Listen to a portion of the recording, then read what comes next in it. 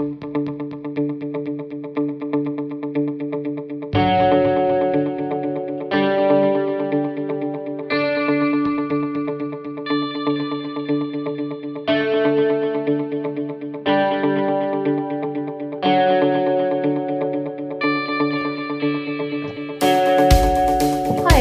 thank you for joining us again on our podcast called The Research Behind Lift the Lid, where we talk to researchers previously funded by Australian Rotary Health about their research findings.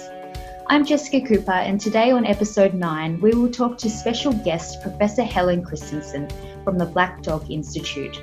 Australian Rotary Health awarded Professor Christensen with a mental health research grant in 2012 for her project called Living with Deadly Thoughts, Reducing Suicidal Thoughts Through a Web-Based Self-Help Intervention.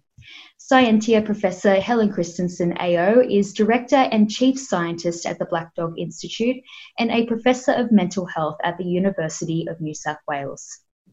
Professor Christensen is a leading expert on using technology to deliver evidence-based interventions for the prevention and treatment of depression, anxiety, suicide, and self-harm. Her research also encompasses prevention of mental health problems in young people through school-based research programs. These programs are aimed at prevention of depression and suicide risk through e-mental health interventions.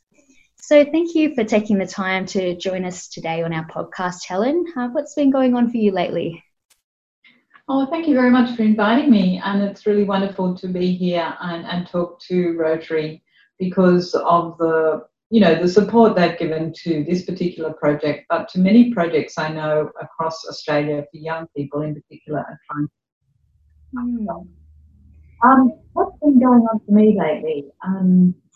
I think there's been a huge amount of work that we've been doing at the Black Dog Institute around the COVID pandemic. So I guess it's been in two different ways. One is that we've been trying to monitor what might be happening in terms of the levels of mental health and suicide risk. And secondly, we've been trying to work with government and enjoying that too in providing information and advice about what the evidence shows in these sorts of circumstances. And I know we're not the only ones. I mean, there are many people who have been doing this, but it's been quite a wonderful experience to try and pull together and work with everybody to say, well, what should Australia be doing during these pandemics? Yeah, it's certainly a time that we haven't experienced before, and I'm sure it would be very interesting looking at the research into it at the moment. I know as well that you're one of the leading experts that have called for more research into mental health and the brain as part of a global response to this pandemic. And this paper was published recently in The Lancet. I was just wondering if you'd like to talk us through some of the key messages in this paper and why it's so important. I think that was a great experience to be involved with Emily Holmes and Rory O'Connor and quite a number of experts in the UK who tried to pull together as quickly as possible a research agenda about what should we be doing around COVID. In order really to know how to do better with the mental health side of it, but also to understand what we can do for the future so that we be in a better position to respond to these conditions, and also to things like bushfires and, the climate change threats that are really affecting all of us and at such a large level. And I think we found that we don't really know very much about prevention at a public health level. That is, what we do when the community all over is distressed about something that is quite fearful, a virus or bushfires or climate change. Essentially, the investigation that was done by a large group of people, I only played a very small part in it, was to try and work out what the priorities were for research going forward in mental health. And briefly, there is a lot of interest now in understanding what sort of public health preventative programs we can use. And so the research is calling for trials of those sorts of things. Secondly, to look at better ways that we can monitor mental health across the community in a structured and coherent way. And thirdly, there was some evidence, or there's interest in looking at how the brain might change as a result of COVID. So a number of those recommendations went forward, and I know that the UK government is now doing the next step and trying to pull together research proposals that are directed at those research priorities. So it's quite interesting how quickly the UK were able to develop a program of work around research, not just in mental health, but also in virology and epidemiology and so on. And yet how, I guess, in need of perhaps a better refinement, their own policy was around looking after the people in the UK, given that there's so many people who have died and the fact that the curve is still flattening, whereas in Australia our public health response was very good. Yeah, it's definitely very interesting, and it would be interesting to see what the impacts are of this virus and everything that's happened this year, maybe in 10 years time. So I guess the research is really important for that. I know it was a few years ago now, but in 2012 you received some funding from Australian Rotary Health to conduct a pilot trial to test the effectiveness of a self-help intervention that was web-based, and it focused on reducing suicidal thoughts. So could you tell us about the aims of this project initially and what you set out to achieve? So I think the aims of the project were essentially to try and see if we can help people who weren't in contact with health services to help them manage and cope better with their suicidal thoughts. And the internet really is a big leveler in that most people now are connected to the internet. So it makes it easy to perhaps introduce people to these web-based applications via smartphones and through the internet. So we really wanted to say, okay, that being the case, does it actually lead to better outcomes, and to actually test the idea that these sort of web-based interventions are effective. So we did get the money from Rotary, which we were very grateful for, and it kicked us off. And the following year we got an NH&MRC grant led by Breccia van Spijker, which led to 4 years really, of research around the Living with Deadly Thoughts application, which we had to develop up into an English version. And the results of that really now are only just coming out. They have been published over the last couple of years, and they did show that although the earlier trials of this particular application showed that they had been statistically effective, we hadn't been able to find that in our study, although we did find that people who had more severe symptoms did actually respond to the internet intervention. And you might say, well, what's happened now? What's happened since that? So you've done your trial, and like a lot of things, it's, maybe it's just a flash in the pan and it's not actually gone any further. And I'd have to say that that's probably not the case with this particular application. So it's been used by a number of other groups around the world, in Canada and in Denmark, who were also interested in looking at the question of what could be done for people outside of health services who had mental health problems around suicide. So in some ways it's gone ahead and been evaluated in a couple of other settings and found to be effective in those settings. More than that, we recently put it through a commercialisation program through the Department of Health in New South Wales, and we're at this moment converting it into an app. So rather than it being a website, it's now being converted into an app that we will be commercialising. There seems to be a lot of need for it, and also the evidence from the cumulative studies that we've done shows that it can be effective, and also that it doesn't seem to do harm, which of course is another consideration with these sorts of programs. You don't actually want to make people worse. Yeah, well, it sounds like some really great things have happened with it, and there's so much further that it can go. So that's great to hear. So this app, are you working on it at the moment, or? No, not directly, not me, but one of the people in our innovation side. So what we've learned is that researchers are good at doing research, and I'm still basically a researcher, I have to say.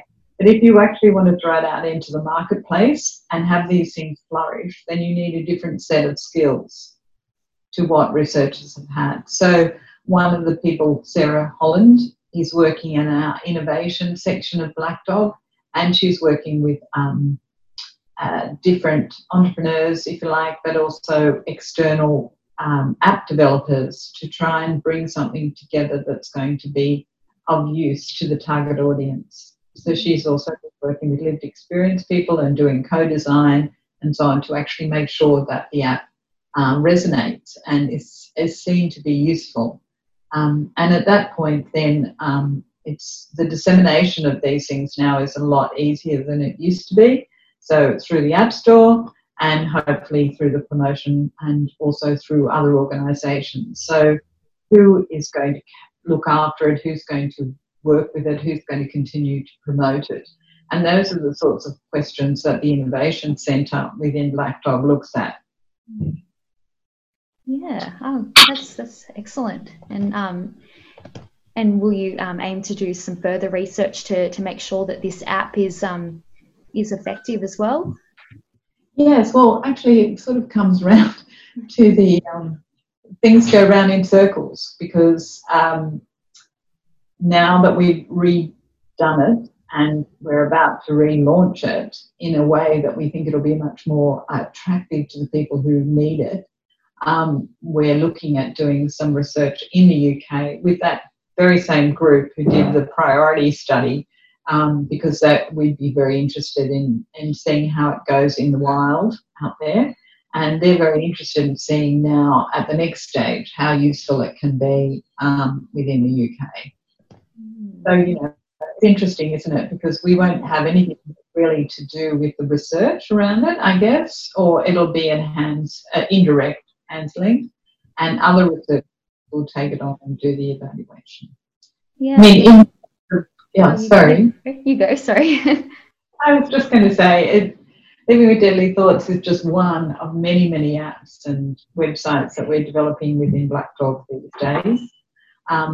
We've started another app, which is very early in the process, like Living with Deadly Thoughts was when we got the Rotary funding, called Lifeboy, and this is being developed by Michelle Tai and Jin Han, and it's for young people, a suicide prevention app for young people using a mobile phone. And so we've done focus groups, it's been co-designed, but now we're going in and doing a proper trial to see if it actually is helpful.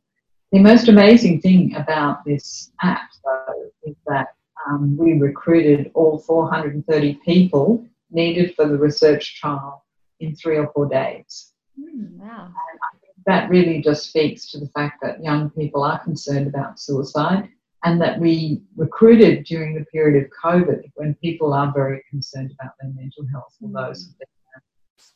Yeah, well, there's certainly a demand for it, it seems. Yeah. Yeah, and I think you can see the impact it can have. You know, that while we need to do research in hospitals and in clinics and in treatment groups, we also need to be initiating these population-based interventions so that people can take advantage of them. And by doing so, we reach out more effectively using these technologies to the whole population. Yeah. Well, I know at the Black Dog Institute there are many programs available to people who might be struggling with mental illness, and I guess like a lot of these programs have research that's being conducted behind it. Could you maybe tell us a bit about why conducting this research is so important? Sure. I think that particularly when it comes to apps, there's thousands of apps out there that people can get hold of through the App Store.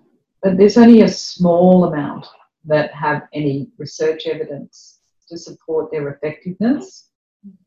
And, you know, we've got this problem where people are out there using apps and websites, and these, I think, are sometimes very effective for them. And then on the other hand, we've got these academics and researchers over here saying, no, we must have effectiveness, privacy, safety, all of those sorts of things before we release them to be used.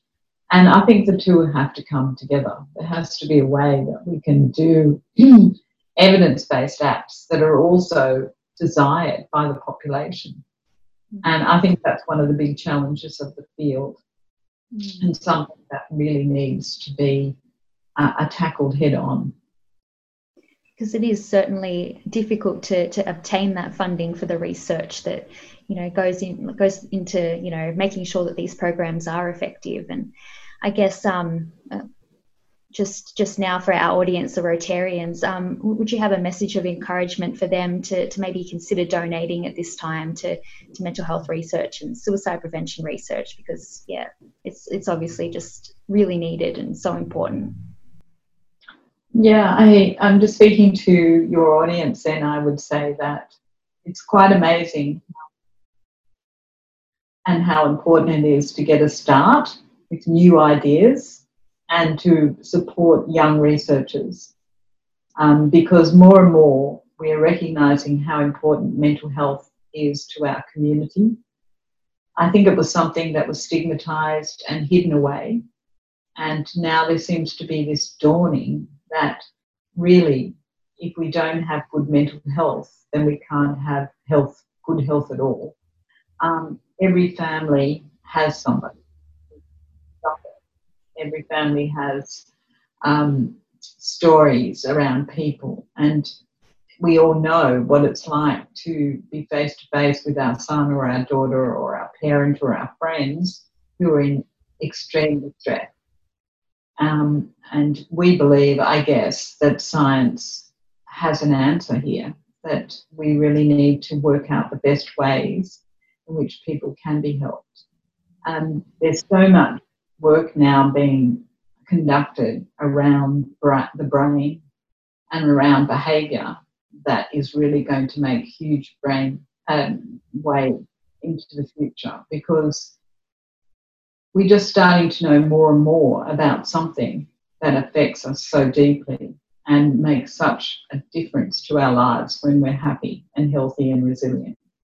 So I want to thank really Rotary for doing this, for coming in very early actually and being so supportive of the research in mental health. They really are a shining example of recognising the importance of this area.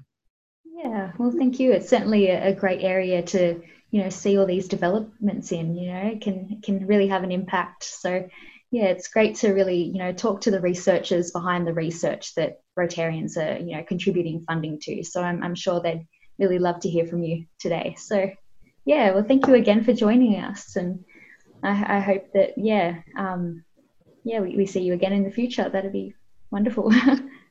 Thank you very much, Jessica. Lovely talking to you. Yeah, you too. Well, that was the 9th episode of our podcast called The Research Behind Lift the Lid. It is always so inspiring to hear what researchers in Australia are doing to make a difference to mental health and how they are helping us on our mission to lift the lid on mental illness. If you would like to help more mental health research like Professor Christensen's continue, please consider donating to our COVID-19 appeal. We have an aim to raise $200,000 by June 30, so your support would be very much appreciated. Please see the link to donate on our Australian Rotary Health Facebook page. Thank you for listening. Please join us again next time.